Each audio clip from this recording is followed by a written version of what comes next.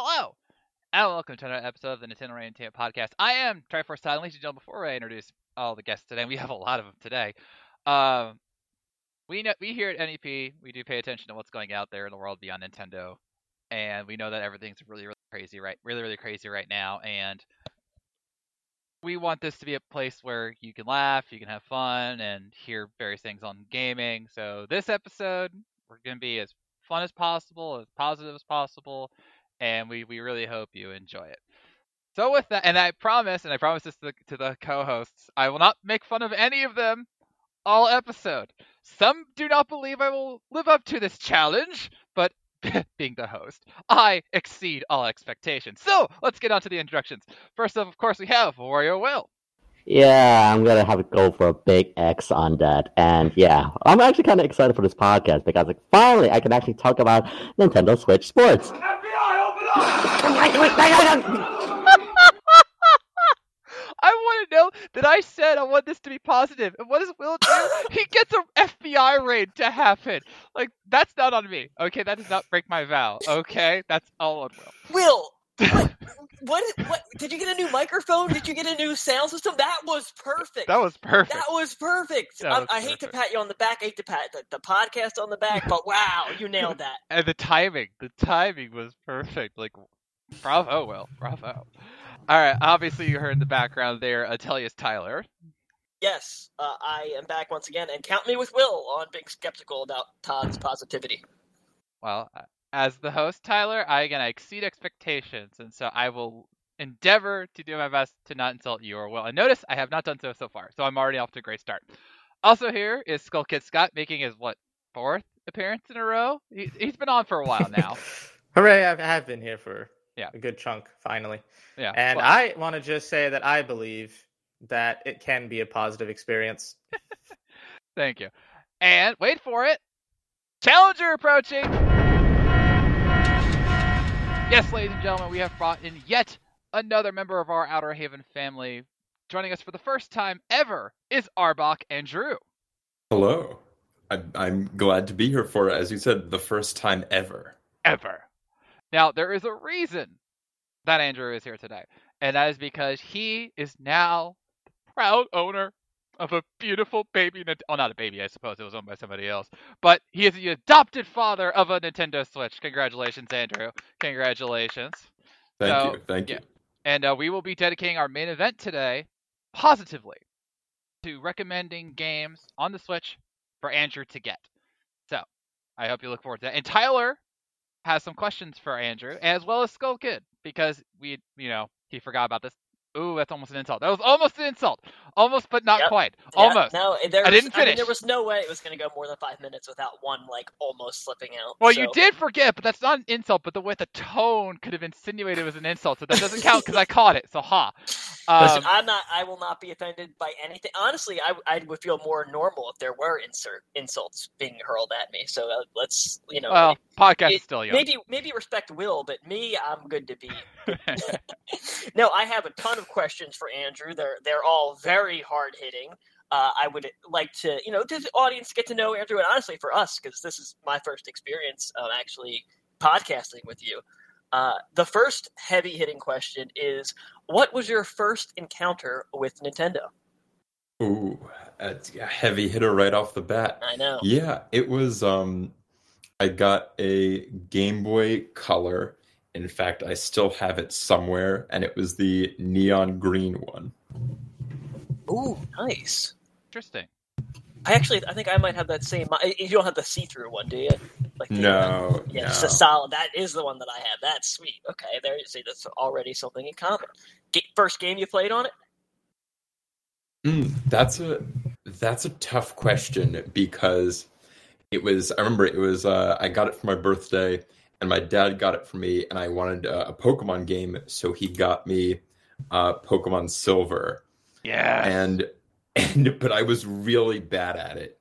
So I think my first actual game that I really went through,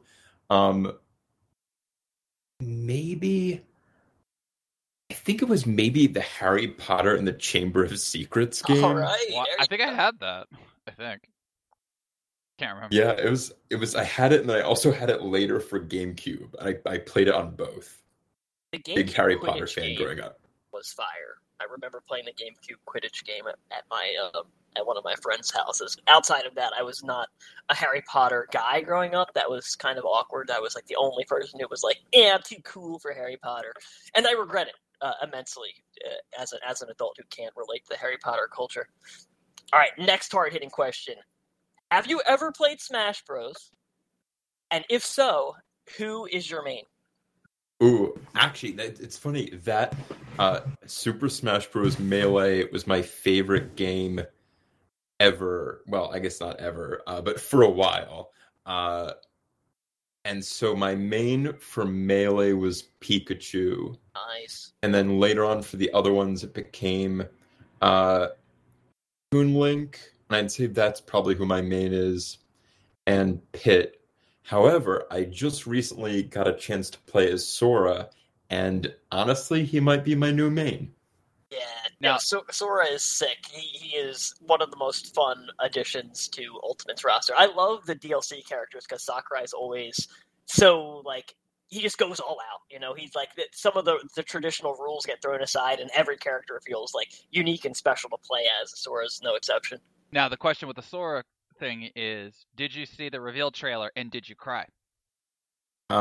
Yes, to the first one, and I'll give a cool maybe to the second one.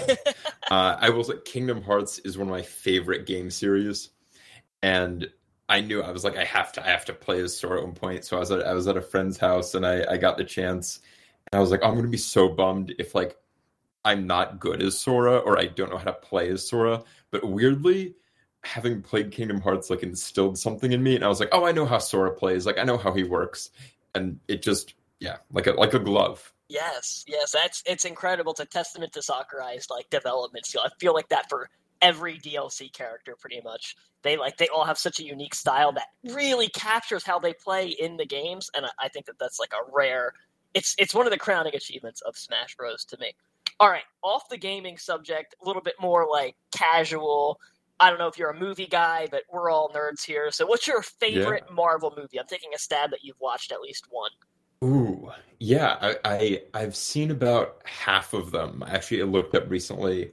Like, I mean, I think about half, a bit more. That's actually no, it's Guardians of the Galaxy. Yes. Great choice. Wait, hold on. One or two? One. Okay, just making sure. That's mine too. That's my favorite MCU film. Yeah, two. I enjoyed two, but it wasn't.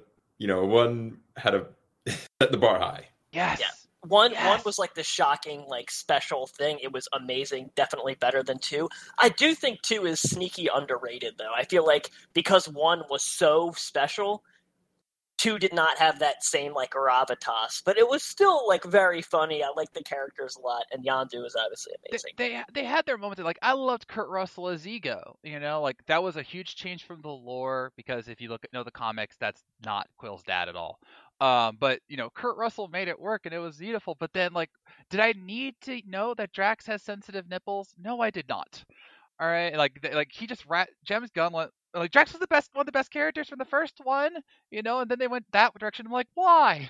You didn't need that. Stop it. Get some help. Okay, now for the real question: Snyder Cut, yes or no? And you do know that the insults will come if you say the wrong answer. Well, I think this might be the wrongest answer. The wrongest answer is this is the rightest answer. Hold on. Let me speak. I haven't seen it, and that's fine.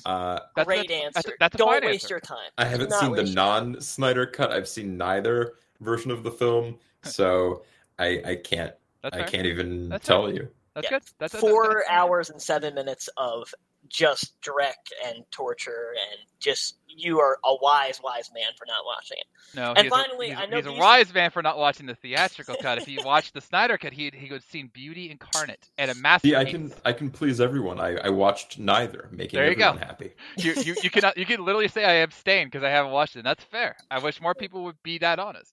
Well, And yeah. finally, those questions were really, really hard, so I want to end it on an easy one. What does the United States' role in fighting human rights violations look like in the 21st century geopolitical landscape? Oh my God. I'm What? kidding. I do not expect you to answer. Okay, let's move on. This is That getting was a weird. joke. Okay. Ooh. I I might have an answer by the end of this podcast. Hold tight. Yeah, just start writing. We'll get back to you. don't know. 2 hours next Thursday. We'll just give you the mic, and you can. Well, You know. get the White House on the phone so they can just, they might want to know. I don't know. They might want to know. Too. They probably could use some tips, though. So with that M. Night Shyamalan twist out of the way, let's get back to the regular portion of our podcast, starting with what have you been playing? Yeah, I can jump in with. No, with you actually can't a because fun... you just ruined the pause. Ruined the Oh, pause. It's his No. first time. I told him to wait. I said the Yeah, pause. but it's not clear. It wasn't clear. I didn't know. I didn't know how long the pause was. Yeah. It's what you'd call a pregnant pause. Yes. I'm not sure how to take that word, but okay. Correct. All right, now I was gonna go to you first, Andrew, because like we said, you just got a Nintendo Switch. So explain how this came to be, because it was not a standard scenario. It was like, oh, I want a Switch, I'm gonna go buy one. So tell them how you got your Switch and what games you have for it right now. Yes.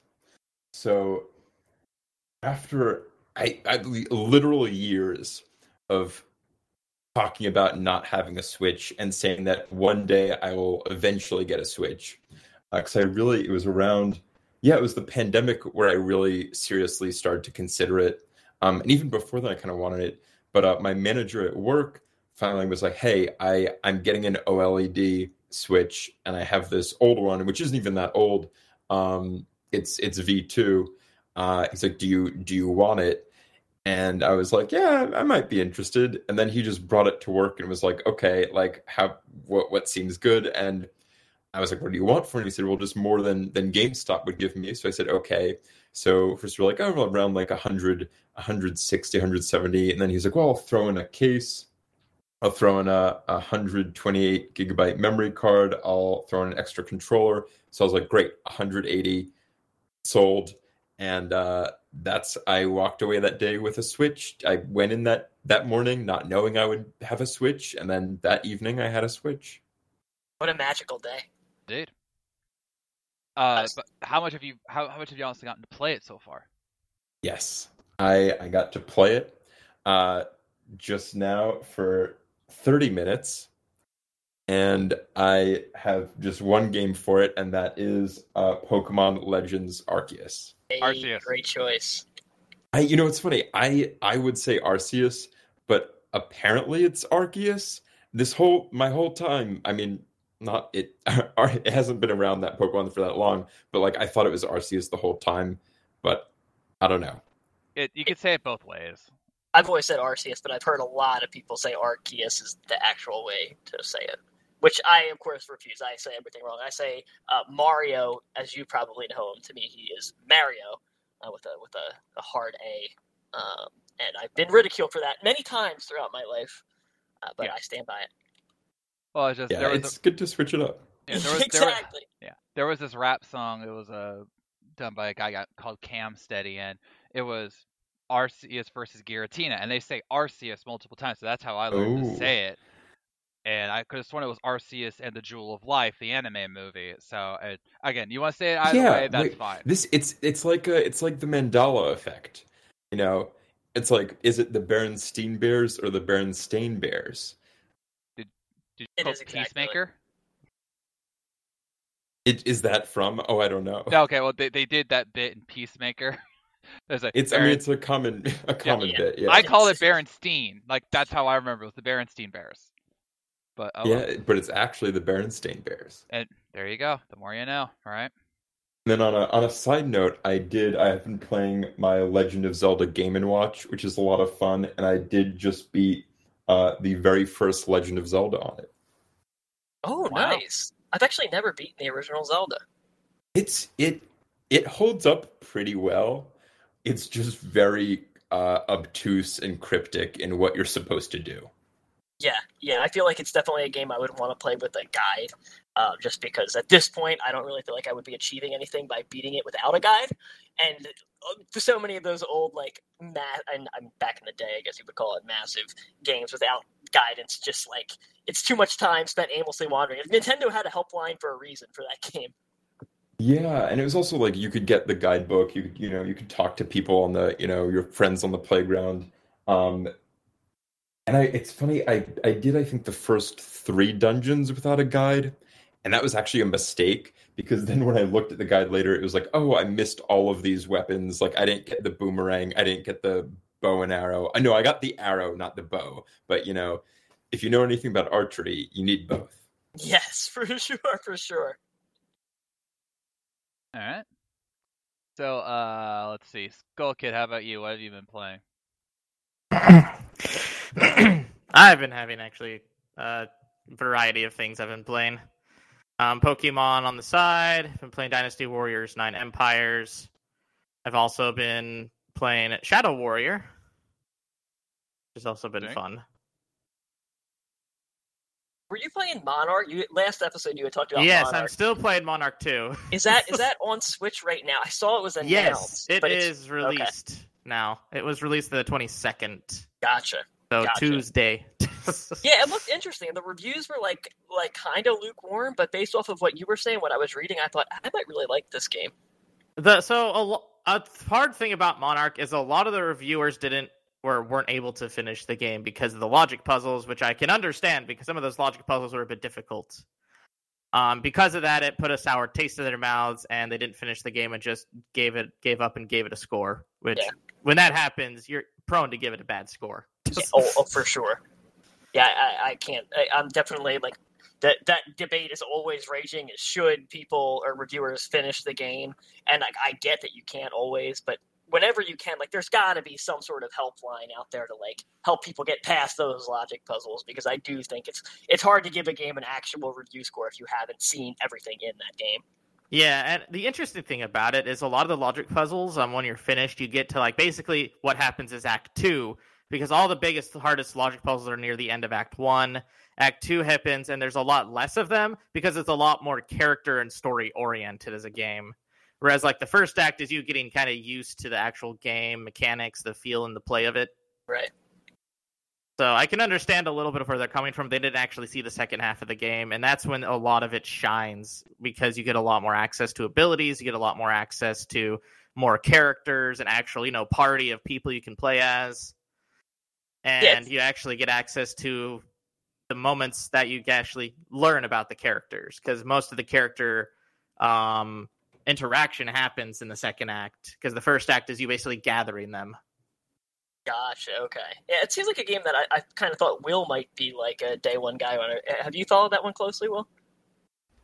I'm sorry, I'm just talking to the Nintendo Ninjas right now, so that's why I didn't really can talk in right now, so apologies. But to answer your question, no, I have not tried out Monarch as of yet. I mean, it definitely has that niche kind of appeal, especially with the original Shin Megami Tensei developers back in the day. But so far, it has not caught up in my interest as of yet. And plus, again, on my backlog right now, I don't want to go and put more games that I haven't finished up as of yet. I mean, hey, you guys wanted me to play Arceus. You want me to put another 100 hours when you guys have put it in this game onto a backlog? No, thank you. There's like no game that I would give you crap for not playing, except for like Breath of the Wild 2 and Pokemon Legends Arceus. Like those are games that I just feel like, as a Switch owner, you just gotta play them. A little preview for our final topic today. All right, so Tyler, what about you? What have you been playing? I've been playing quite a lot. I've been playing more than I've been talking this episode. So I played the Triangle Strategy demo. I want to start there. I am still excited for this game. However, there is a lot of talking in the first 3 chapters. For sure. A lot. And I do not like the writing. I do not like the dialogue. The characters are okay. Their personalities are fine. It's only the first 3 chapters in the demo, so I don't want to say like, oh man, the characters stink, the writing stinks. No, like the conflict is decent, and I can see that there's a lot of potential there. But 80% of the time I was playing this game was just reading dialogue. And I like dialogue. I love RPGs, but it was too much. It was just way too much talking. Like compared to a Fire Emblem Three Houses, where again there is a ton of talking in that game too, it's more engaging in Three Houses. You're walking around Garreg Mach, talking to people. You can go fish in between. You can break it up. Like, you can break up your dialogue blocks with other activities. In this game, you got to sit there and you got to listen to these people talk. And go ahead, Will. To be fair, with this game of triangle strategy, it is definitely going back to that traditional RPGs, back like Final Fantasy Tactics. And as you know, it's not really meant to be like a hub world, like, oh, you travel here. There is a quote unquote hub, but that's in your encampment, which you basically buy stuff and all that. So I'm getting basically reminded like games like Shining Force and all that. So it's nothing. So it's definitely kind of go a bit more traditional in regards to very text-heavy base, like with, like old RPGs of yore. So maybe they kind of go for that one. But I can understand why you think it's a bit way too text-heavy in a sense. So I can definitely understand that. Yeah, and I mean, you're exactly right. It's definitely a throwback in a couple of ways. Like, first of all, just the graphical style. It's pixel art. Like, it's definitely going for a little bit of a retro vibe with some modern sensibilities. And I really, like, I don't even mind the talking that, like, if the plot picks up to where I'm really interested and engaged in it, then the dialogue issue won't really be as big of a factor. But in the demo, I just felt like it was too much. That being said, once you're actually in battle, and there's a couple, like, you can play 3 battles in the demo, and then there's, like, some practice battles that you can do. Also, like, those are all really fun. Like, I love the combat. It's very different from Fire Emblem again, and I know it's like a meme to be like, Fire Emblem fans think every strategy, tactical RPG is Fire Emblem. In my case, I really do. Like, that Fire Emblem is my touch point, and I'm just going to keep using it because it works. But in, like, Fire Emblem, permadeath is a major factor. Like, you don't want to lose any characters in battle. In this game, I'm pretty sure it's impossible to beat some of these battles without, like, a character falling. And then they don't stay dead. They, like, come back immediately afterwards, like nothing happened, which story-wise feels a little weird. If somebody got, like, killed in combat, you would think that they would, if your HP hits 0, you would think that they'd get executed in war, and that does not happen here.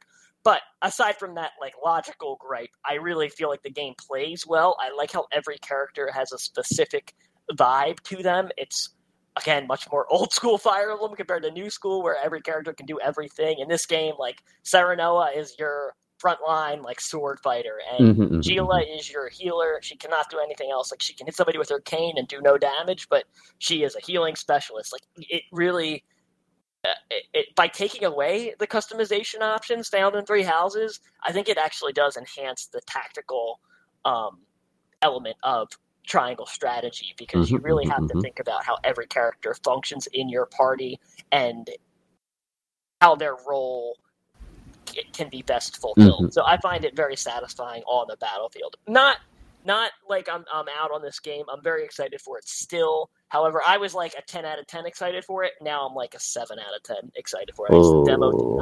The demo did not like put me in the blissful state that the first demo did. Now, I will want to remind you, Tyler, and this is just me, a caring host and looking out for you. There was another game that you didn't like the beginning of, and you felt that you hated it until you actually finished that game, and then it became one of your best ever.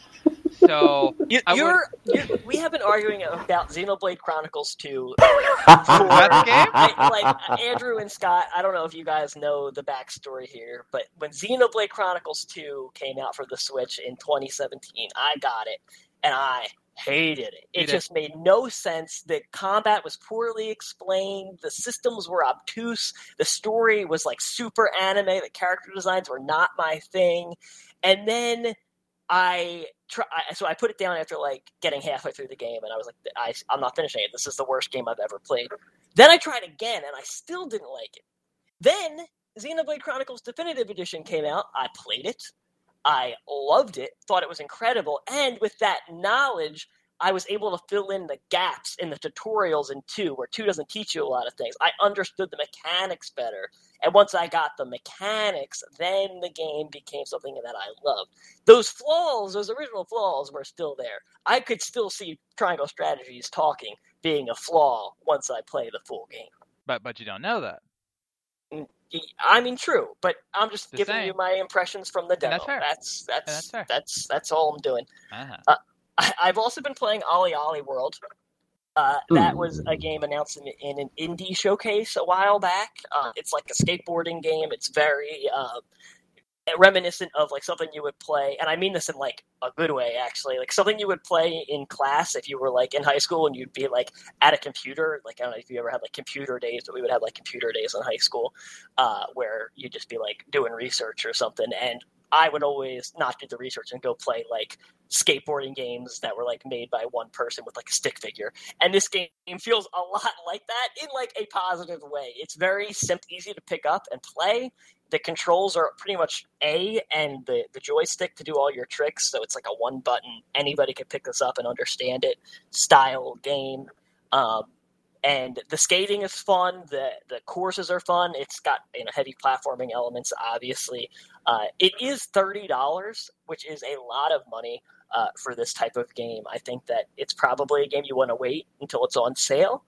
And it's also a game that could really use user-generated content. In my mind, it has that. I don't know why I thought they showed that in the showcase, but I haven't actually found that in the game yet, so maybe I have to unlock it, or maybe I'm just like completely insane and it was never there. But it could definitely use some user content, because I do think this is a game that I will like constantly just be like, oh, I got 10 minutes. Like, I'm going to play Olli Olli World and like run through a few courses, and because it's not a high commitment, you can stop it whenever. It really is a great Switch game. I would not recommend it on another platform, but on Switch, it really is perfect for that quick, bite-sized handheld experience. And then finally, I have been playing Pokemon Shining Pearl. I went back into that, and it is so frustrating to go back to that game after playing Arceus. There's just so much dated, archaic Pokemon stuff that I'll complain about at a later day. But I do still enjoy it. Pokemon is fun. I like catching Pokemon and battling Pokemon. So, Pokemon Shining Pearl is cool. And then, yeah, I've also been playing the N64 a lot. This has been a heavy week of gaming for me. Banjo-Kazooie. Emulation runs great, by the way. So if you haven't gotten the Switch Online expansion pass and you haven't played Banjo-Kazooie, I'm going to tell you, I would buy it. It's worth it. All right, Will? All right, so out of all things, okay, I won't talk about the beta this past weekend, Nintendo Ninjas. Fine, jeez. All right, so Do it, Will. Talk about it. I can't look at me with the Triforce and go shut me to the Twilight Realm. But okay, so I will be talking about a certain beta that just happened this past weekend, these past 3 days with the random time slots. But unfortunately, due to those NDAs, I can't talk about it. It stinks. But okay. Can I say one thing? Okay. Thank you. So the beta itself, stable. Like, it obviously has some work to be done, but it's stable. That's all I can say. All right, Nintendo. That's all I'm gonna say. That's it. Don't DMCA me. Okay. But aside from the Nintendo Switch Sports demo, it's not really much of a gaming week for me. Like, I have been continuing on with Fire Emblem Heroes, which we recently just got the Legendary Banner trailer, which in the middle of the night, which was Legendary Sita, which okay. Apparently, somebody data mined the update, so it really wasn't a surprise, quote unquote. So everyone knew that Legendary Sita was coming next week. So, not bad. But I gotta say, good stats on her, and she will be coming up this coming Monday. Last I checked. The other things aside, I have been also going back into a little bit of Overwatch because of the new what was his name? Reaper events, which just play some 27 matches and get a legendary Reaper skin. So, and I gotta say, Reaper's fun. I can see why people love playing, like why people still stick with Overwatch and play Reaper. So yeah, I'm playing a little bit of that here and there. And yeah, I'm just right now just trying to just getting some time because I actually want to try to finish up the demo of Triangle Strategy before next week's release, which I can't believe we're already it's one more week until then. It's like, holy crap. So yeah, like just trying to figure out that. And we're going to the whole standpoint. We're going to being too text heavy at Tyler. I mean, I grew up with games like Disgaea and other like even sometimes visual novel games. So the fact that like the story itself, yeah, for the first 2 chapters, it was definitely basically building. Like, of course, there's the different plot, but the one thing I do have to give props to Triangle Strategy is again the dialogue choices that you have as the main character. because like I'm not sure, like once you meet the princess at the port, you have these three different choices. It's like, oh, you should see this. Like, no, like, am I beautiful? I think your actions are more beautiful. So yeah, I just like that part of the demo so far. So like the text was heavy. Like I don't know, I feel like the English performance may have an effect of like why you wouldn't like the story so far, because maybe the dialogue was a bit too cheesy. I mean, like not like Octopath Traveler cheesy, but it has that sense of they were trying to imitate something else, like the old English dialogue, but I it just didn't shan't work. do this. I shan't do that. Like that stuff annoying. But you're right. The actual like choices are cool, and I do think I might play it in Japanese. Do you know if we can switch to the language? Because right now to say you can play the first three chapters, I believe there is Japanese voice options. Last I checked, but I need to try it. I haven't tested out as of yet, but I'm pretty sure there is dual voicing. Last I checked. I think that's a great suggestion. I'm probably going to actually play it. So there's that. But so yeah, just trying to finish up the demo for the next week's game release comes out. But aside from that, yeah, it has been very light week of gaming. I'm just continuing on with mobile games for the most part, and of course, again, Fire Emblem Heroes just continues to take my life, and I'm right now at 800 orbs and can't wait for the next legendary banner. So here's hoping. So overall, it's been a light gaming week for me. For me, I did play Faye. We got that new banner. I got 3 out of the 4 characters, which wasn't too bad.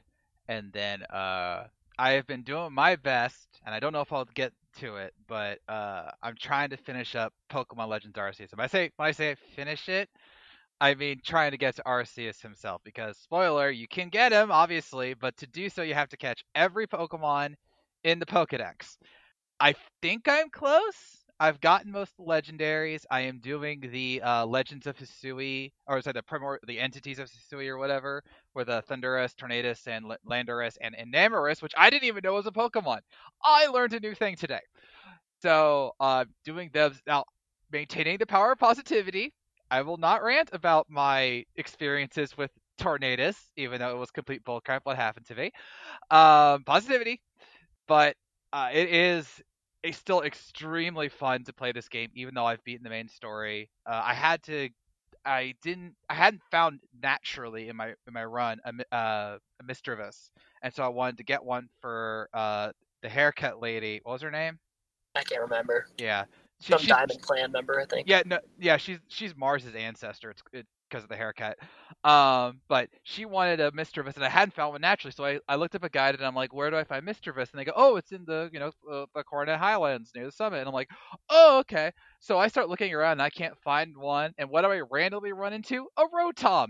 Why? I don't know, but it was awesome because I had never seen one in the wild. And then I saw there was another spot where Mischievous sometimes hang out, so I go to that and I find even more Rotom and Mischievous, and I missed Magius, and then I found a Spheal that was there for a side quest, and I was like, this is just the wonder of this game, to where I don't remember. I know I've never been in that particular section before, and then all of a sudden, boom, there's these Pokemon that I hadn't seen before, and I want to catch them all, and it was awesome. And then there were other times where I would, and then I went to the Alabaster Icelands, and I was flying around in Braviary, and I was like, oh, look, there's a hole in the ground. I don't think I've ever gone to that before. So I went down, and that's where I found the Ice Stone. So I got my Glaceon. So the only one I don't have right now is Umbreon, because I haven't trained Eevee at night.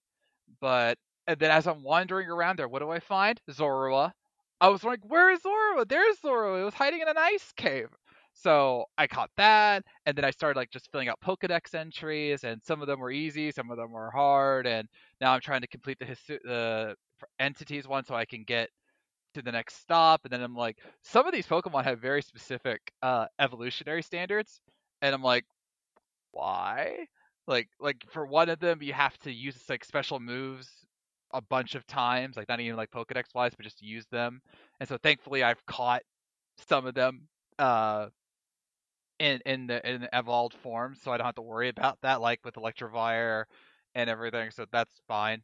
But this game is still a wonder, and I'm trying to finish it because once I get into Triangle Strategy, I know that, especially with all the choices and the fact that I'm reviewing the game, I'm going to be absorbed with that for 2 weeks plus. And so, yeah, it's going to be a busy time. So I'm doing my best. I might have a lot of free time tomorrow and this weekend to go and partake. So, and then once I'm done with that, I'll jump over to the demo for Triangle Strategy to get a head start on that.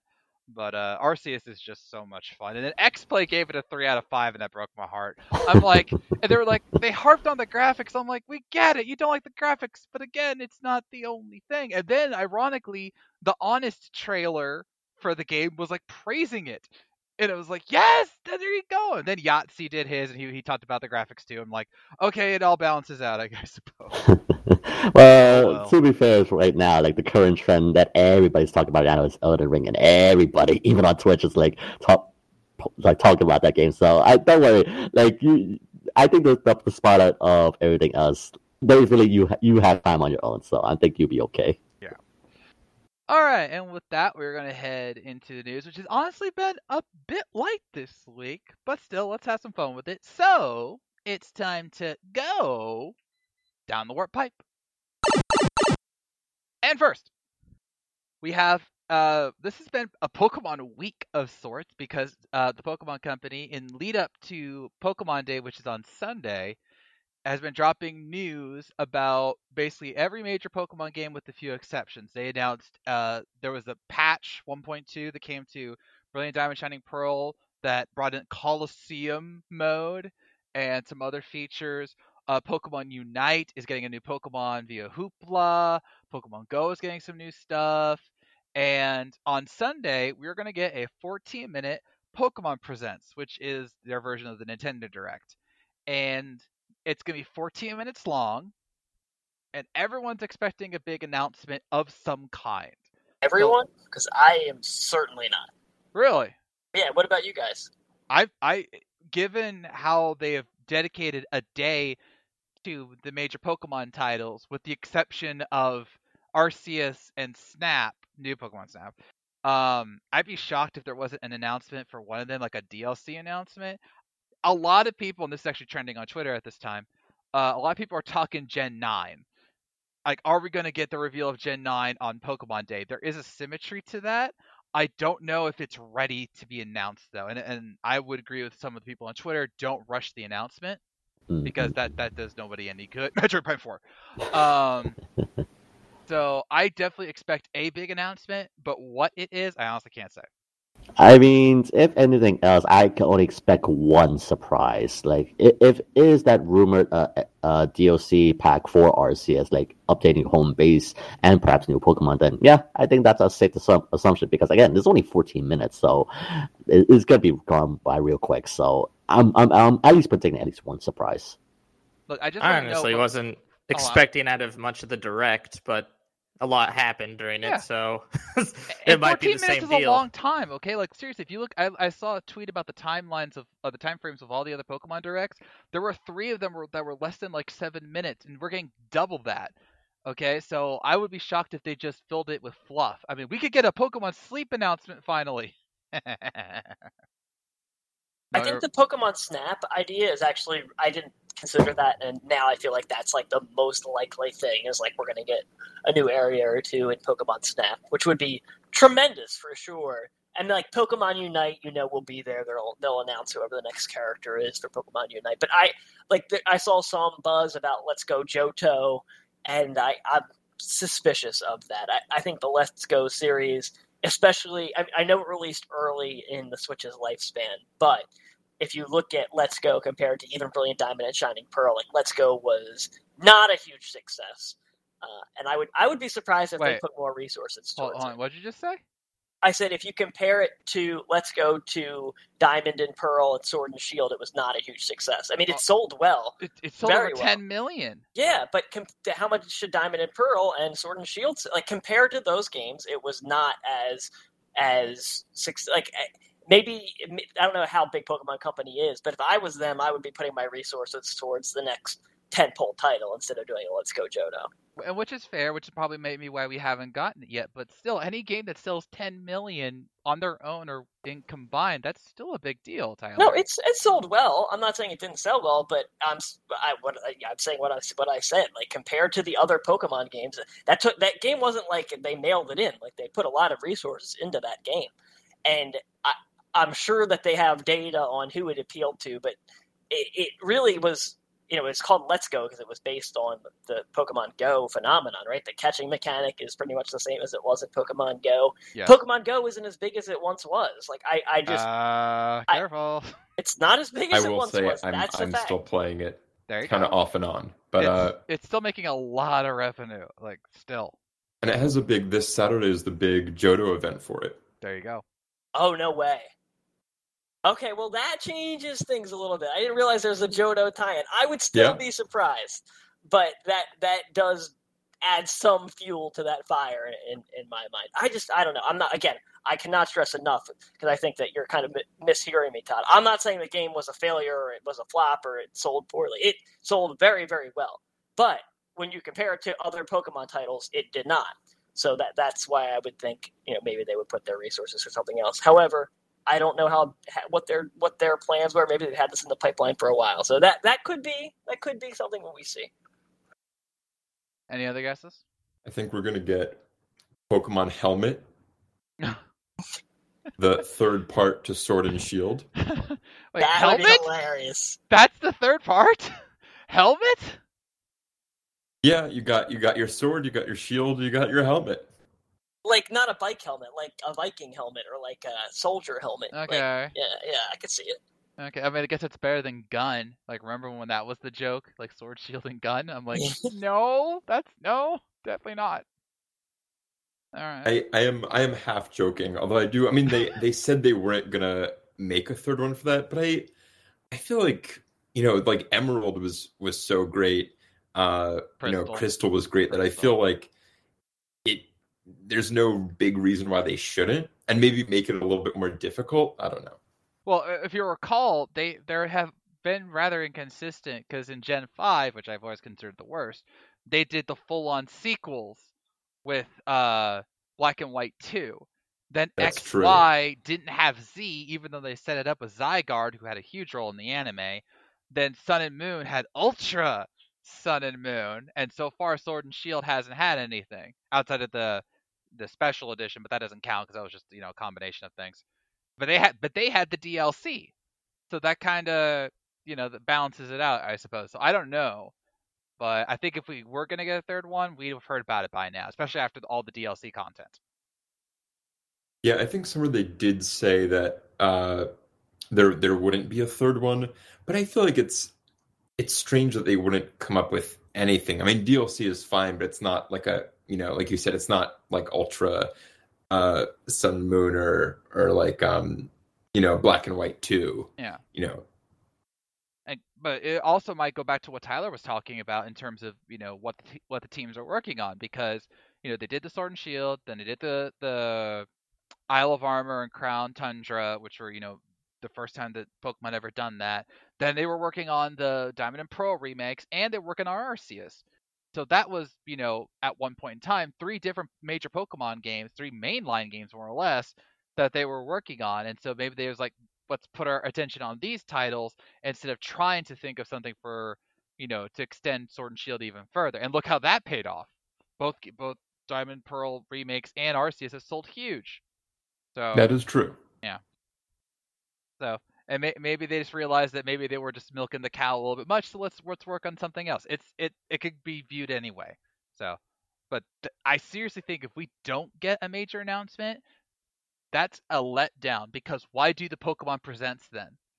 Like, seriously. Just because they always do. It's Pokemon Day. Like, you're not going to have something huge every year. It's like I disagree with that though, because they didn't have to. Like, for example, last year's they did do the Presents, and that's where we got like that 25th video, and that's where we got like the first true look at Arceus and everything.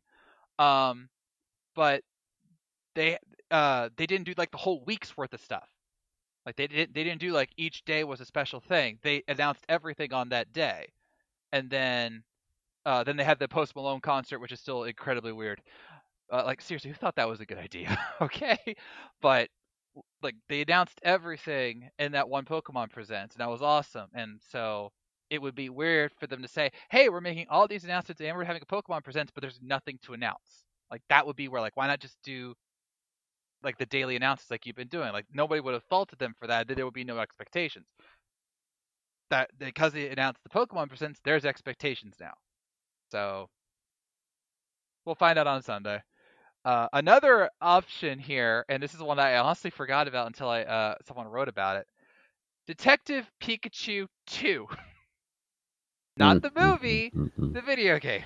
Okay, so in 2019, before everything went crazy with the pandemic, the Pokemon company confirmed that the sequel to Detective Pikachu was in the works for the Nintendo Switch. Fast forward 3 years, we haven't heard anything, but a job listing on the team that's making the game, Creatures, they had a listing that said you will be working on Detective Pikachu 2. So it is still coming. We just don't know when. So maybe that's the announcement. I mean, it's good to hear that Detective Pikachu is still being in development. The sequel. I mean, the first game itself is a unique concept, and the fact they left on the cliffhanger is like, okay. And I mean, again, they're making it. Let them have all the time it needs. So yeah, it's definitely that one of those niche games. I mean, again, the only thing I like about Detective Pikachu, aside from the movie, was the amiibo. I mean, that thing was a chonky boy. That was a chonk of me for sure. So I still haven't seen the movie. I don't know if I can. I don't know if I can make it through it. I don't know. So, but like there maybe is the best video game movie so far. Whoa! Tyler, what do you think about that? Tyler, what do you think about that? I somehow haven't seen it yet, but I'm sure it's great. As is well documented on this podcast, I thought the Pokemon looked awesome. However, when you come on to NEP, you respect Sonic the Hedgehog. Did you see the Sonic movie? You know, I did not see it. Okay, then I understand So I why can't. you would, Yeah. It's reasonable. I understand why you would put forth Detective Pikachu.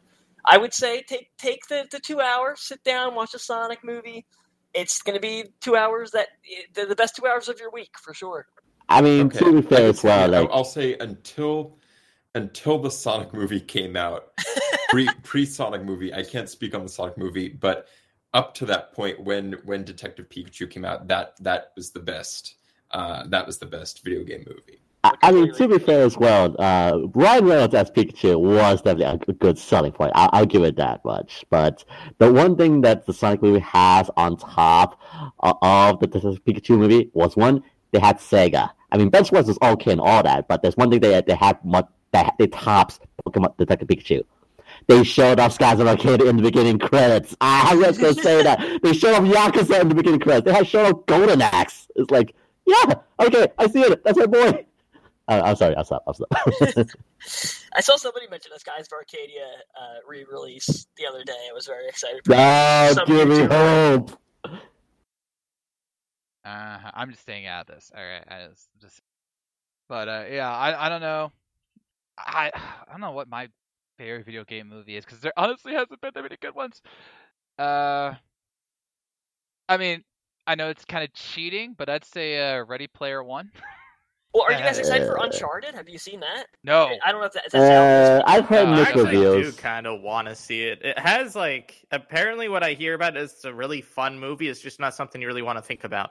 Yeah, I might go see it. Tom Holland. I'm sorry, I like him. I feel like it's becoming an unpopular opinion. I'm just a Tom Holland fan. No, I've heard the reviews I've heard say that if you're an Uncharted fan, you're gonna be picking this movie apart. If you've never played the games, it's a decent action movie.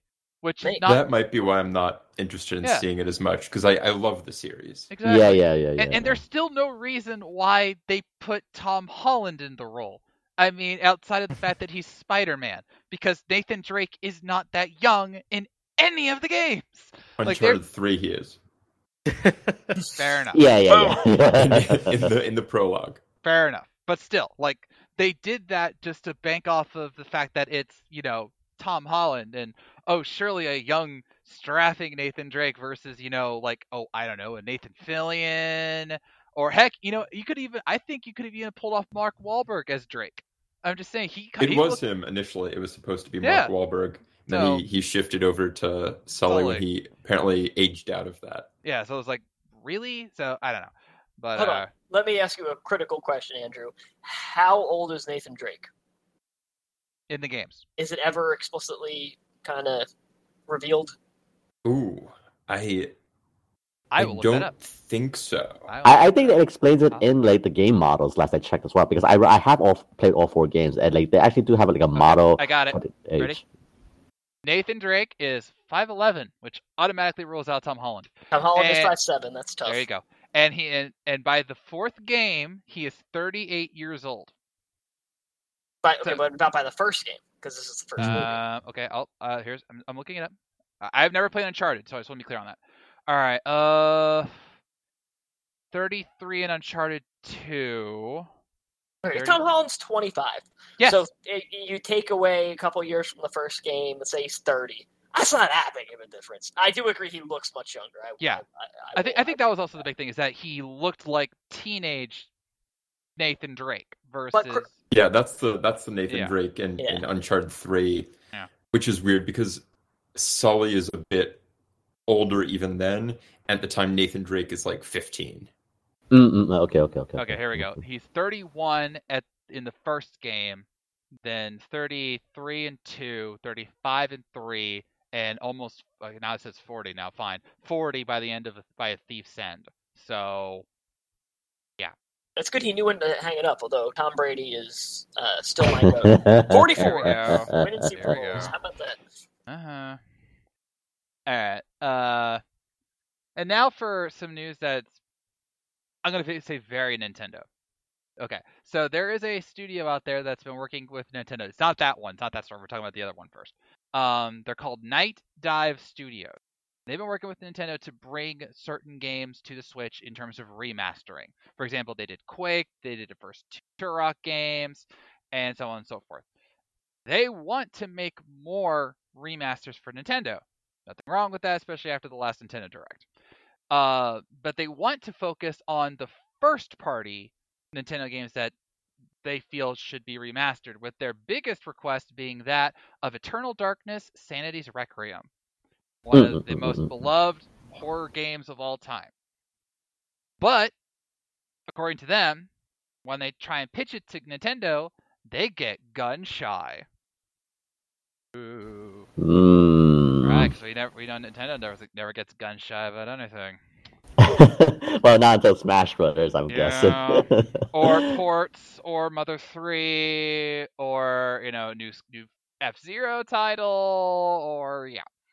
So, I feel for them, because we know that Nintendo likes their remasters. Again, look at that last Nintendo Direct of the collections and everything that they were showing. It feels, and here's another one. When Eternal Darkness came out, I think it was 2003. I was on the GameCube. Yes. That was its only release. Like, it's never been touched since then. There was no sequel, there's no remaster, nothing. And again, this was a beloved title on the GameCube, and no one's touched it since.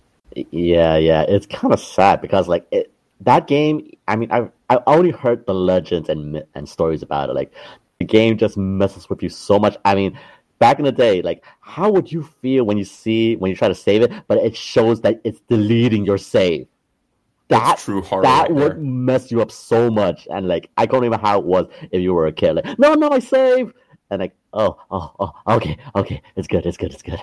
Yeah, like that would have been such a great experience for more people. But yeah, as you said, it has been touched. It has been ported to every other systems. Nowhere. So the fact that people are not, they want, like, the studio wants to do something with it, but Nintendo is not doing it, is like, yeah, very Nintendo kind of deal. Not bring F-Zero, not bring Darkness, Eternal Darkness. It's just, yeah, it's just right to do something next with that title. Like, yeah, who wouldn't be more freaked out? I mean, I checked out the horror games recently. I mean, it is starting to get back into it, but I want something like that. Like, oh, you save it. Like, no, not my save. No. Like something similar to like Doki Doki Literature Club, which like really messes with you. Had to go what I Doki like. Doki, didn't you? Had to go Doki Doki. I mean, that's the only nearest comparison I can figure, because again, Doki Doki Literature really messes with you up. I just think it'd be cool to see what would happen if they did do a remaster, because they'd have to change some of the stuff that they did, because like there's like volume settings that get changed, brightness settings that get changed in that game. So they'd have to do a lot, but I think it'd be a lot of fun for them to innovate to try to re-bring that game back out. Yeah. Again, the potential is there. It's again, this is one of those one step forward, one step back things with Nintendo, where hey, let's remaster Klonoa. Let's get Square Enix to remaster Front Mission and Chrono Cross. But hey, why don't we do Eternal Darkness? I don't understand. I mean, there's a reason. I don't know. There could be a legal reason, but it would seem odd given that it was a first party title. So I really don't know. But we'll see. So hopefully they get their wish. And then there was the other story of Nintendo and their partners. See, apparently for the last 40 years, Nintendo has been working with a group called SRD, one of those two. And apparently now they've acquired them. Yay. Yeah, That's like it. we were expecting like Nintendo getting a great acquisition to compete with the whole Sony and all that and Xbox. Okay, Nope. we're getting this thing with kind of company that we've been working with 40 years. Like, No. Nintendo has finally bought Mario. Everyone, who would have thought? Yeah. And for those of you who really don't know the name, and I was one of them, this is like one of those smaller teams that's been working with them on various titles. They worked on Animal Crossing, New Horizons, they worked on Mario and Zelda and Star Fox and all these other titles, but they were just like, I guess, an add-on team, if you will, but now they are fully integrated into Nintendo. But the problem here is that even Nintendo is like, this will only minimally affect, production of things. Okay. So, yeah. So, like, it was just wondering, like, is this really newsworthy? Like, we're finally getting together with a studio that we've been working with 40 years. What the? I don't know. Yeah. Like, it's not gonna affect anything. It's just gonna have a lesser friction or any of that sort is in development of our games. Like, okay. So, yeah, it's like, I wonder if it was really newsworthy. I mean, yeah, okay, Nintendo's grabbing the company, fine. But we've been working together for so long, it's not really news at all. So it was definitely kind of an interesting news that this came in the middle of the night of this day. Yeah. So, we're not saying it's a bad thing, but yeah, it's compared to everything else. When you hear acquisitions, you're like, oh, what did Nintendo get? Oh, it's the people they've been working for 40 years. Why did it take 40 years to buy them? Like, you can't say you didn't have the money. And like what was preventing you? Did they do this kind of out of fear? Like, were they afraid that Sony was going to take the team that they've been working with for 40 years? I don't know. I highly doubt it had anything to do with Sony's acquisitions. I know, but like, why buy them now then? Like, just I don't know what's going on behind the closed doors, but like you said, if they were trying to like make a big splash, this would not be their big splash. yeah, they're aware of that. Oh. And that's it. Yeah, there honestly wasn't a lot of news this week. Yeah, there really was nothing, unfortunately, ladies and gents. Which is fine, because now, in light of our desire to be positive throughout this podcast, we are going to help our new Switch brother in Arbok Andrew fulfill his destiny of having a robust Nintendo Switch library. Because, as he noted in what he's been playing, he's got a few games, but he doesn't know what else to get. So we, as great Switch owners, are going to help him in the latest Nintendo discussion. Help me out.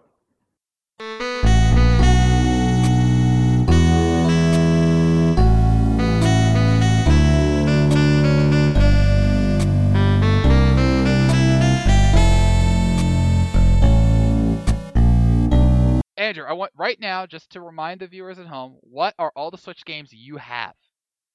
Yeah, so I have Pokemon Legends Arceus. Okay. That's it. I was like, That's dramatic a pretty pause. good slate right there. There's just dramatic pause. Okay. And again, this also shows what his boss did not have, because he had the Switch for a while and he decided, I guess, not to get into games. Okay. But His and that boss got a new Switch, right? I'm sure he has a ton of. Yeah, so it's just his games are on the new one. Yeah. fair. All right.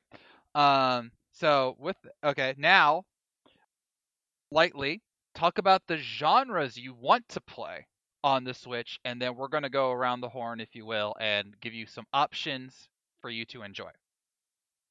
Yeah, so I like action adventure, open world. And then I am a big horror fan. It's funny, we were just talking about horror, and I know the Switch isn't really known for that. But yeah, action adventure, open world. role playing.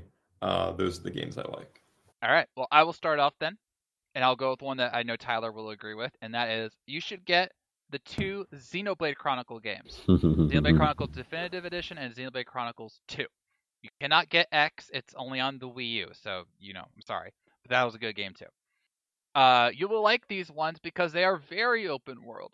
And even though I won't try to describe the story, even I don't get all of it. But they have the very different worlds, very unique worlds. You'll be exploring a lot. Like this is much like Arceus. You'll be going from spot to spot and doing all sorts of side quests and doing battles and everything. And you got a nice cast of characters to go with you. The stories are deep. The combat system, I will agree with Tyler. It can be very complicated at times, but once you learn it, it will flow and it is fun.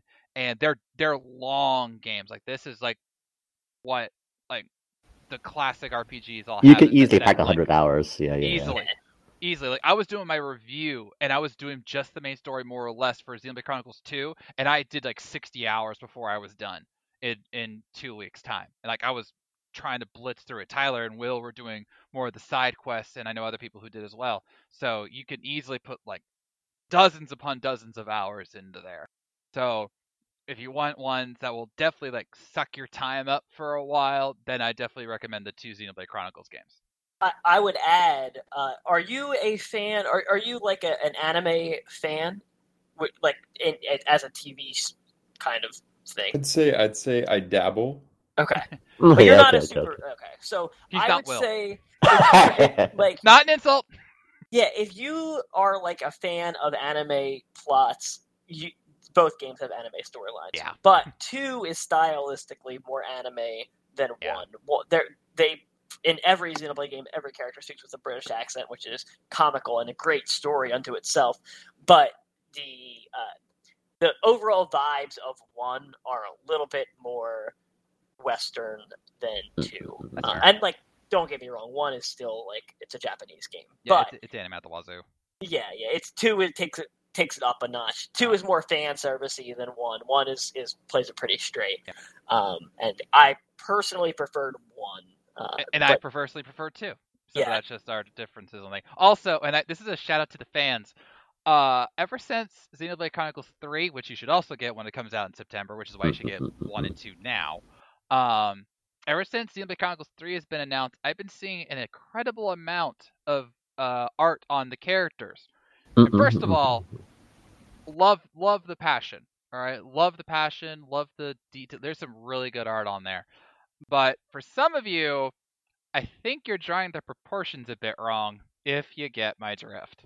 So I'm just saying, I don't know if you were trying to appeal to Will or someone else, but I knew Todd would crack. Why the hell are you pointing me out? Fair, some guys do have butts that big. No. Oh no, That is true. That is true. It wasn't just the butts though. Oh gosh. Anyway, but my personal recommendation, and I'll throw it to Tyler next. But for your descriptions of what you want, I would highly recommend the first 2 Xenoblade Chronicles games. Tyler, All right. what's your pick? Oh, and I'll also throw out indie games as well. I do like of all There you genres. go. Yeah. Which Tyler Yes. likes to play a lot of. So I was actually gonna go with an indie game, just to be different and leave some of the popular ones out there. Have you played Axiom Verge 2 yet? Ooh. Or 1? No. Either Axiom Verge, okay, because there's not Switch exclusives, but I figured, yeah. they're Metroidvania style games. So like you kind of, if you don't like Metroidvania, you probably won't like it. But it does sound like you're interested in those type. I mean, it's an action game. So the first Axiom Verge is very different from the second. But the first was like critically acclaimed. I think it's got like an 88 on Metacritic. Like a very, very high quality game. But you're basically this scientist. You got a little gun, and you're dropped into this like digital, like corrupted space that's like in between realities, basically. And you're trying to figure out what's going on and escape. And it's I'd say 10-hour game, but you can get it for cheap on the eShop. That's a big plus. It's pretty much always on sale, so I would wait until it's available on sale, but that you shouldn't have to wait long. The gunplay is solid, and as you travel around, you'll find new weapons that fire different types of bullets that do different things. It's a very mental game. I like indie games with some edge, and this one definitely has a lot of edge to it. The story is there. It's a little confusing if you like hack. If you're into lore, there's a lot to chew on. But otherwise, the gameplay is like very quick. It's very sharp. I want to say, like, some platformers are imprecise. This game is not like that at all. The controls are very, very solid, and that's sort of where 1 and 2 depart, because 2 ditches gunplay in favor of more platforming. You're going to be using like a grapple hook to traverse more like mountainous cliff sides. You're in more of a nature environment rather than this like cyberspace environment in 1. And in 1 you're playing as a male scientist, and 2 you're like a female CEO running around with a pickaxe like hacking away at robots.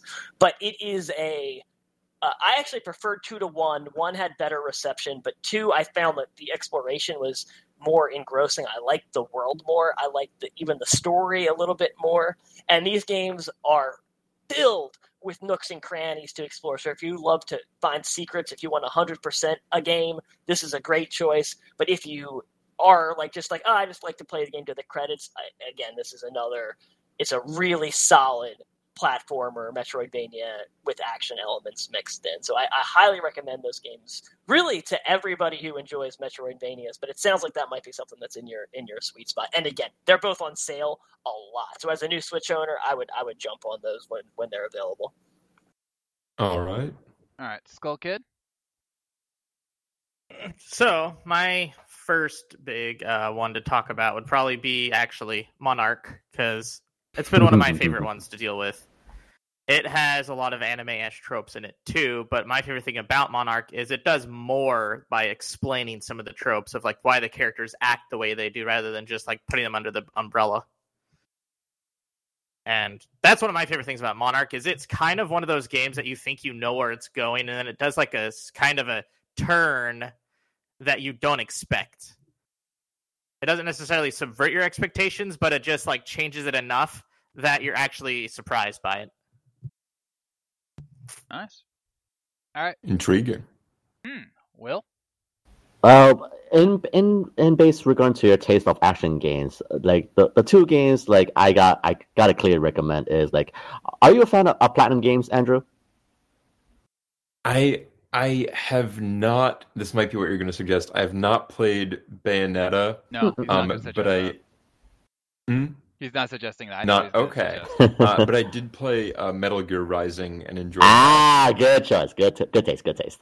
So yeah, like it pretty much is. If you play Rising, you pretty much know Platinum Games' track record. Like if you haven't, I recommend getting Bayonetta 2, of course, with the sequel. But the game for the Switch that's exclusively is for Switch is Astral Chain, and basically it is anime as heck, no doubt about that. But think about it as like you're the police force, but you have JoJo stands. Oh, you watch JoJo's Bizarre Adventure, Andrew?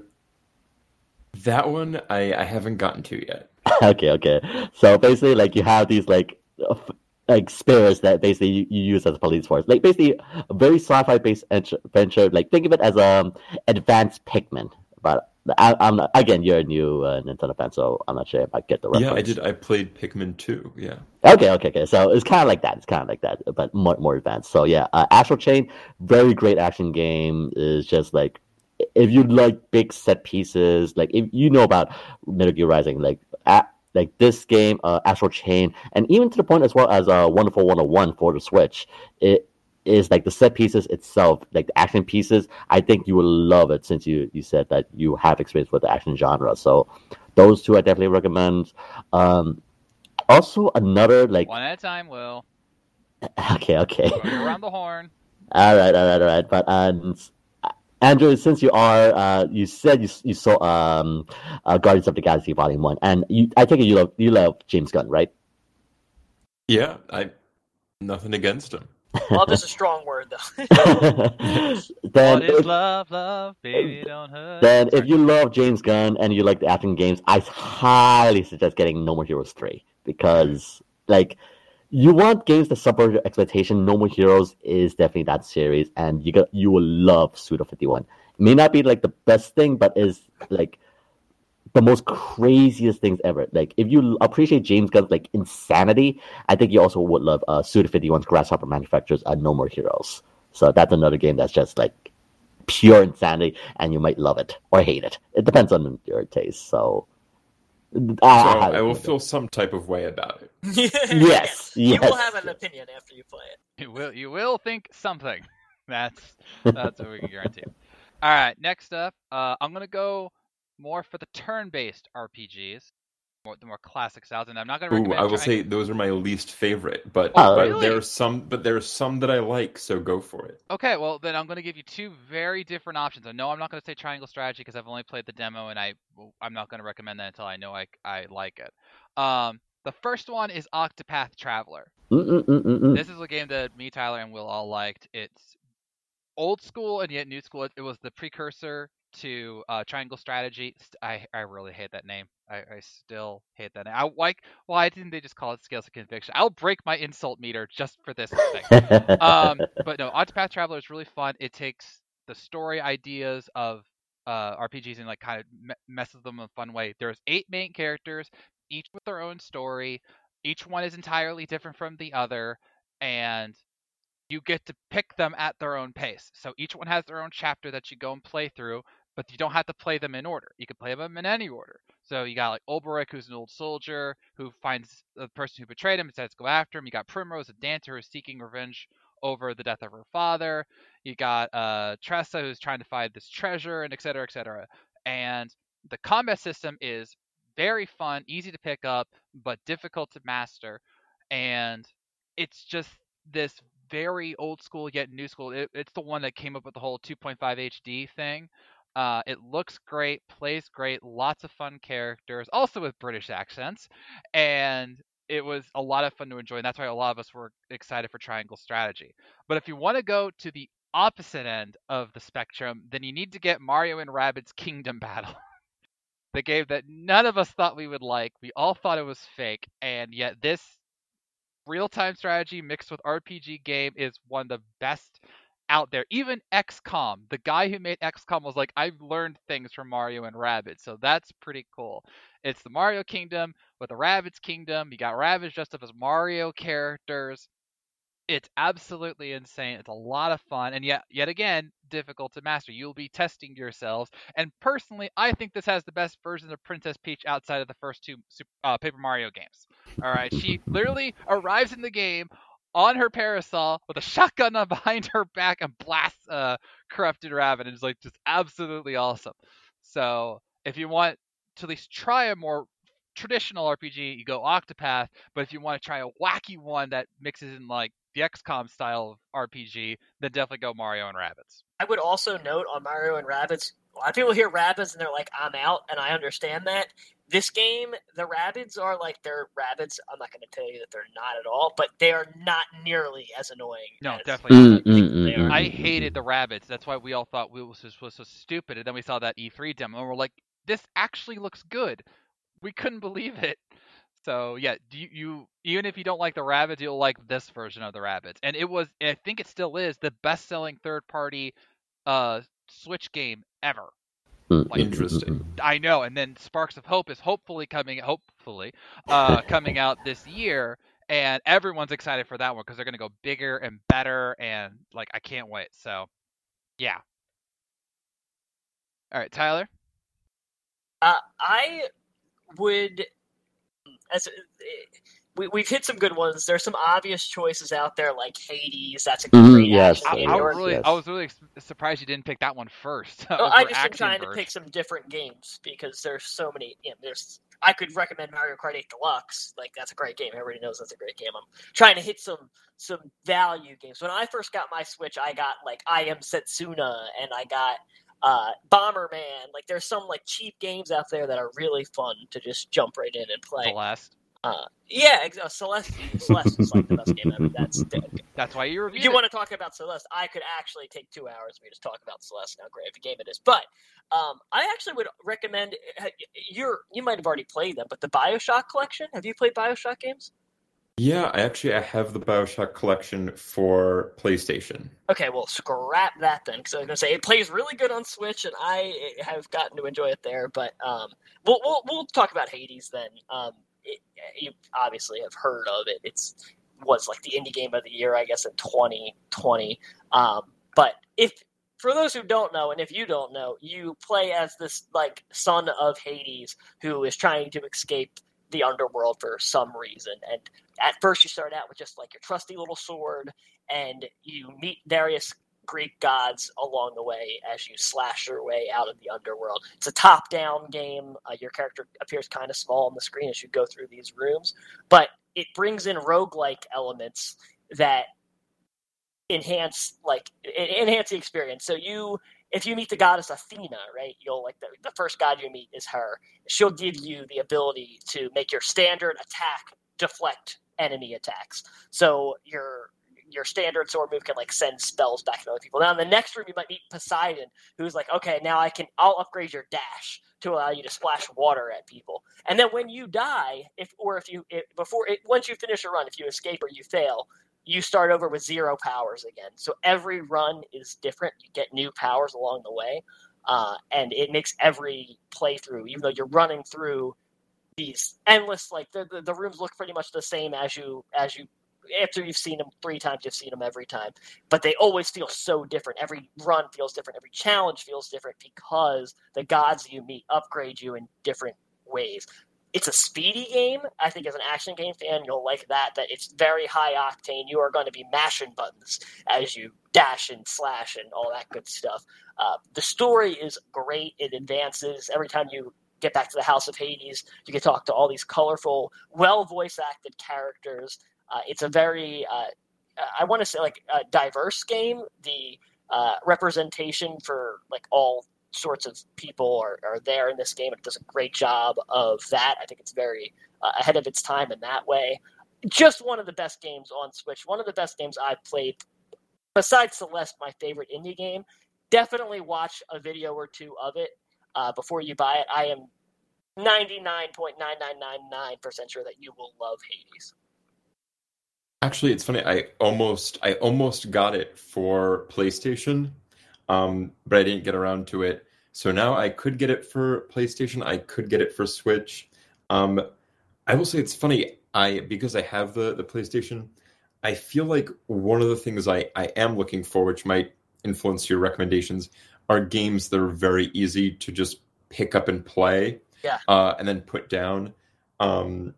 Which I feel like the Switch does well, and people have said like it's good for games you can just play 20-30 minutes of, and then maybe not play for a bit and then go back to like on a commute or something.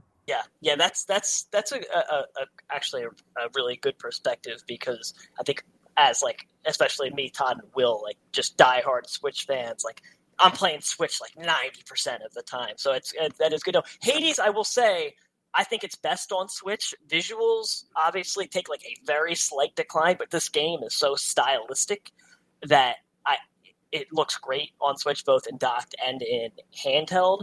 And it is like a run through. If you succeed in escaping, you're looking at 40 minutes, like max. So I would say I think that this is a good one. Plus, whenever you reset, you start over. Basically, it is a very easy game to play. Like, I'm going to do one run on my ride to work, or my, on the train or whatever. I think it fits that niche well. All right. Go good. So this recommendation is going to come with a question, but have you ever played the Ultimate Alliance games? Oh my the gosh, Marvel I was going to ones? recommend this. That's awesome. I don't think I have. I mean, maybe at a friend's house briefly, but not extensively. Well, luckily for you, they have the Marvel Ultimate Alliance 3 exclusively on Switch, and it doesn't really bring in a whole lot from 1 and 2. It's basically like its own kind of reimagining of like the comic universe with the MCU kind of deal, which honestly does a lot, which I think does pretty well with the story, but it's also one of my favorite games that I picked up that's a Switch exclusive. Agreed. Yeah, they go really big on the roster here. Like they bring in characters that when the first two games came out weren't even around or even popular, like Miss Marvel or Miles Morales, Mm-hmm. and or the Guardians of the Galaxy, whom you actually started off the game with, ironically enough. So Yeah. And they do a pretty good job, I think, of getting all the characters pretty in line with their comic selves, as well as like some influence of the MCU, of course. yeah, of course. Like they and I only knew this because of the comics. Like, small spoiler, they talk about one of Thanos' children, and I knew him only because of the comics. There was a huge arc based around him, and they kind of sort of imitated that arc, and I'm like, that's a deep cut.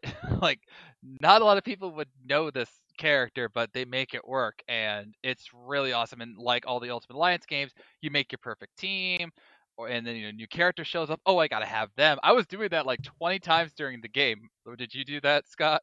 Oh, big time. Yeah. Yeah. I was like, oh, Doctor Strange, I need him. Oh my gosh, it's Ghost Rider, I need him. Yeah. My screenshot album was filled with every single new character showing up with like their subtitle. Like, Pretty much same. Yeah. It's just like, oh, Ghost Rider, click. Ooh, Miss Marvel, click. So yeah, and that one has RPG elements too, because you have stones that you can use and gems that can power up your characters or give you new abilities and everything. So there are RPG elements, but it also has that fork character dungeon crawler kind of feel, and it's a lot of fun. And I actually, one of my biggest regrets here on Adderhaven was not reviewing that game, because another one of us reviewed it and gave it a 2.5. Why? You monster! Like, why would you do that? And Tyler, do you know what I would have given it? A 4.5 out of 5. Incorrect. I would have given it a 4. So close, Tyler. So close. Well, it's a good guess. I actually don't remember what I would have given it. It's been too long. It would have probably been would have been a 4 4.5, or a 4.5. I think I'm comfortable in saying that.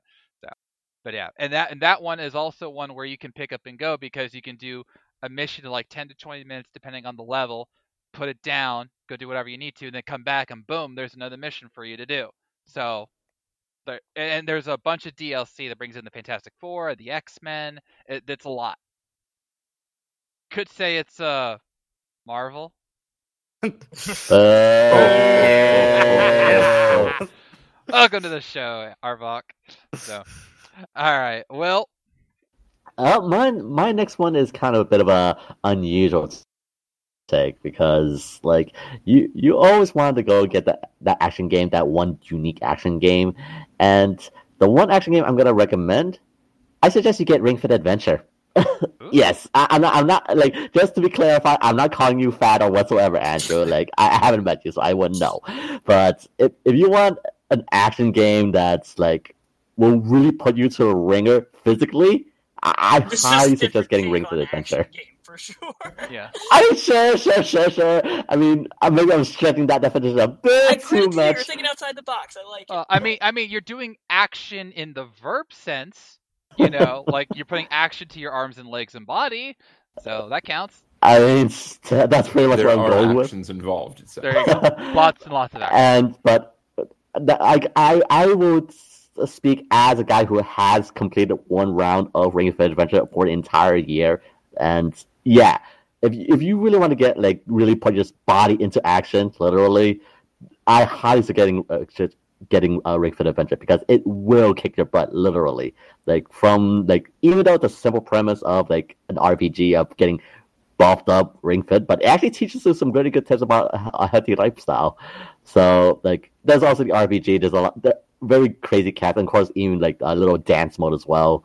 So like, yeah, it's not the action game that we've been discussing previously, but having Ring Fit Adventure, just like, again, practicing healthy habits, I think that's kind of also a good addition that you only could find on the Switch system. So personally, for me, I highly recommend getting a Ring Fit Adventure. Something different, okay. Do you like a good workout? There you go. I've been saying I need to get it, but because of how my TV setup is, it would actually be hard for me to play, because I would need to play it on the big screen, but I can't because I have a whole bunch of stuff already plugged into my television, and I don't want to mess with it right now. So I will stick with just going to the gym. But I want to, kind of, sort of. Anyway, Final round, gentlemen, so make your picks count. And I'm going to go for the game that, ironically, we have not mentioned yet, and that is, of course, Breath of the Wild. I was waiting for that. Yeah. I was waiting. Yeah, I didn't want to go for the obvious pick, so I've waited for a while, but we have to make sure we mention it. This was the launch title. This was the game of the year, and this is the game we're waiting for this year. Nintendo, do not screw with us on this, all right? Again, I will break the insult meter on this one, too. But yes, Breath of the Wild 2 is coming, so you absolutely need to play Breath of the Wild 1. And this game, I still feel holds up to this day, especially with the DLC content. It is the open world Zelda of our dreams, and it can only get better from here. This was their swing. This was everything. This was an entire E3 week for them, or whatever. They dedicated the whole thing to Breath of the Wild, and no one complained because it was awesome. And then they got the game, and it was awesome. There's, you take the story at your own leisure. There's a whole bunch of side quests to complete. There's the dungeons that are scattered all over the realm that'll help you get your heart container so you can get more life. Bunch of really cool characters. Of course, there's the 4 temple guardians that you have to go and get, and the beasts, and gain the master sword. It twists the lore in fun ways and makes you realize just how connected everything really is. It's also the one that has a lot of voice acting, and it really helps make the characters come alive. Like, I will forever love Mipha. She was so great. They cast her perfectly. And Patricia Somerset, I believe, is the voice of Zelda, and she's really good. So you will spend a lot of time in this game if you want to. Like, I spent the least amount of time between the three of us because I was doing the review. But, like, Tyler, didn't you say you put like 200 hours into the game? Yeah, it's still my second highest played Switch game, or second longest played Switch game. What was the first? The first is Fire Emblem, or Smash Bros. Okay, there you go. But yeah, so you will spend a lot of time in this game, and it'll set you up for the second one, which is hopefully coming this year, and will build up on what everything was done with the first one. So it's the first game. It's arguably the best game, depending on who you talk to, and it could have the best sequel. So why not get that? Exactly, no bad reasons. Go ahead, Tyler. I plan on getting that. Good. So I'm sticking with that line you said about looking for like a game that you can hit in short bursts. One, just very quickly, it's a kind of a couch co-op, so it's not exactly that. Fine single player. But Streets of Rage 4 is a banger. That one you can play like one level at a time. You don't have to run it straight through, and each level takes about 10 minutes. It's a side-scroller, beat 'em up. But again, I kind of like games that are fast-paced, and this one is super fast-paced. The combos, the way your characters fight, it's very fluid, very fast. Even if the walk speed isn't great, the action is constant. You're constantly moving. Tremendous game. But the other one is taking that concept of bite size to a new level. That's WarioWare Get It Together. I should have known. Yeah. Have you played a WarioWare game? No, I don't think so. I think only no, I may have played a little bit. I mean, I think of the Smash Bros stage, so I may have played a little bit. You know the premise then. Yeah. Like, you're basically playing these like 3-second, 5-second long micro games, and trying to rack up a high score. But at some point the game starts moving so fast that you're going to. I think if you want to, one session or one run through of a stage is going to take you like 20 minutes. So I think that's a good commute game. You're basically tasked with doing these like hilarious, random, zany challenges. Like one challenge has you burying cat poop, another has you catching tears from a mermaid. Like you are constantly going to be doing these bizarre tasks drawn by like the animation, the art style. It's very irreverent. It's very un-Nintendo in a lot of ways, but also super Nintendo. Like the ideas that are packed into this game are constant. There's just a gajillion different things that they're throwing at you, and what your job as the player is to figure out what are they throwing at you and how do you solve that problem and how quickly can you do that, because you're always put against a tight timer. So compared to other WarioWare games, what makes this one special is these micro games that you're playing, instead of back in the day you would interact with them through your controller. Like in the Wii version, you'd be doing the motions and then you would pass that way. In this game, you're actually controlling Wario and his friends. So every character has different powers and you can craft your team to take on each challenge the way that you want to. So one character can move in every direction, but they're constantly moving. Another character is always jumping, but and they can like throw a projectile sideways. Another character might be stuck on the ground and has to like grapple around to move. Like everybody has a different play style, and the fact that everybody has a different play style makes you the challenge lies in figuring out how to accomplish each task with each character. So it's kind of a quick thinking game, but very action oriented and very much a game that you could play on your commute. I would look at it. It's not for everybody. I would definitely watch some videos and see if you might think it's for you. But if you're looking for a good train ride, my best friend has been playing this every day on his commute to work, and he's loving it. So I would give it a look. All right. Yeah, something different, but that is the kind of thing I'm also looking to check out. We do want to give you a diversity because there are and we're not going to get them all tonight, obviously, but there are so many other titles. God, there are a few that ahead, I've been into that I was surprised you didn't mention, but I think that just shows how there's a lot to play on the Switch. Oh yeah, there's a humongous library on the Switch, and this next one is also one you might not have realized, but I think it's one that you might enjoy just because it's one of the few survival horror games that kind of had a comeback from the old days. But it's the Fatal Frame Made in the Black Water. Oh, I've always been curious to play them, but I know some of them weren't released outside of Japan. So this one is called Made in the Black Water. It has been released out of Japan. You can find it on the eShop right now. And it's really an interesting type of game. It's a lot more of like a kind of exploration puzzle type of photography game where you're looking for a lot of things that deal with horror elements and genre stuff. And it's kind of just cool of how it works.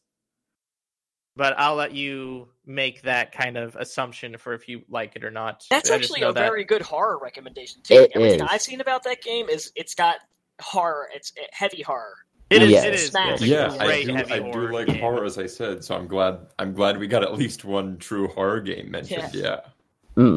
Yeah. Like if you love like Japanese myths, like those old Japanese horror movies back, like The Ring, Sadako, and all that, you would definitely love Fatal Frame. I highly recommend that. Yes. 100%. Might call it picture perfect.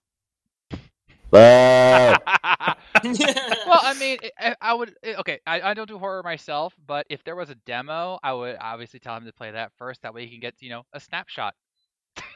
I love how Will has adopted my strategy of just doing bad puns. It's great. Welcome to the podcast. Last I checked, I think there was a demo, but I'm not sure. I think there was. I don't know. Anyway, all right. Will, what's your final recommendation? I'm surprised that we haven't talked about this. I mean, I would go for the easiest picking and recommend Mario Kart 8 Deluxe, since that is the top selling game, which I'm surprised you didn't mention. But since you're more for action games, like this one is a must have. Super Mario Odyssey. Like nice. that game, like if you have a Nintendo Switch, like with Breath of the Wild, you gotta play at least one Mario game, and that is Mario Odyssey. It's just like it is the perfect Mario game to date right now. Just like perfect tribute to old. If you played old Mario games, then you're gonna love Odyssey. Like, what is there to say? Like the music, just like the mood of it all, and again, how Mario just platforms in this game is just like. It's just a lot of things they did on right with Mario Odyssey. From the traversal, like it really is like a very good spiritual successor to 64, like that next level of what you expect from Mario games. Like, and especially once you hit New Donk City to meet Pauline, is just like, yeah, you will understand why this game has such great magic. And especially if you just simply want to go for a quick run or go for completionist, the game rewards you constantly. So.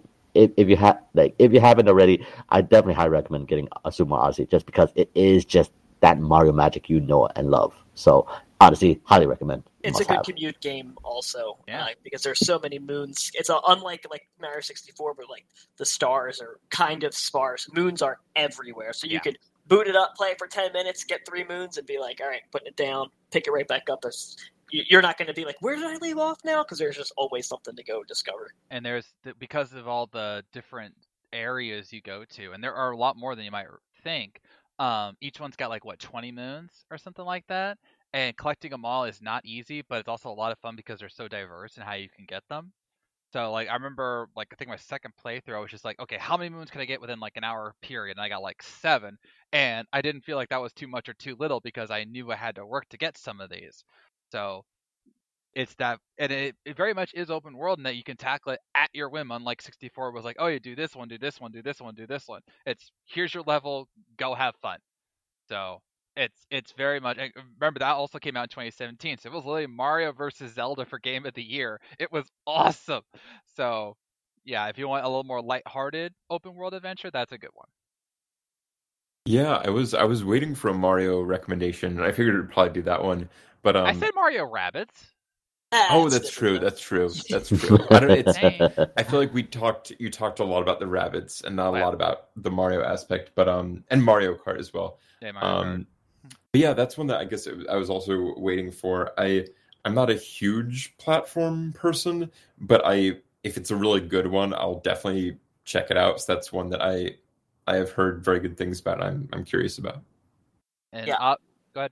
Odyssey is like it's definitely a 3D platformer. It's a Mario game, but not in the same sense that like Mario 3D World is a platformer. Like 3D World is all about like tricky jumps. Odyssey, there's like cool movement stuff that you can do, but it really is like it's more of an adventure game to me. You're not going to fall into too many like bottomless pits. Like you know what you're getting into. I don't really need to describe what a Mario game is, but Odyssey is a little bit different, I would say.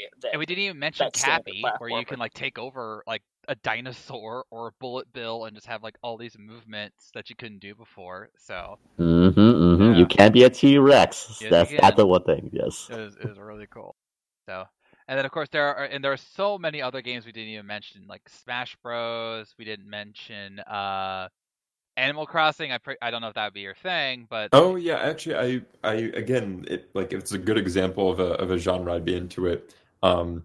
Yeah, wow, surprise! Yeah, gotta get Smash Bros. I Smash think is gotta a get must, Animal Crossing. Yes. Yeah. Yes. yeah, we didn't. Legend of Zelda: Link's Awakening, the remaster that came out, that one's really really fun. There's so like that's the beautiful thing about this system is that Also surprised you didn't get to Sword and Shield. oh there you go, yeah, Sword and Shield. I Sword think and Shield, I'm like tentative recommend on. Yeah. After I Arceus, have after heard Arceus, mixed things. That is yeah. true. It's not bad. It's No. fun. It's Pokemon. Like again, it's like Mario. You know what you're getting into with Pokemon, but Yeah. it doesn't have like after Arceus. It is hard to go back to the traditional style. I think. Yeah. I'm with Tyler on that one. It can be a little. It's like, wait, I used to play it like this, and then of course we didn't mention like Fire Emblem Three Houses or Luigi's Mansion, or I'm really scrolling through my games right now.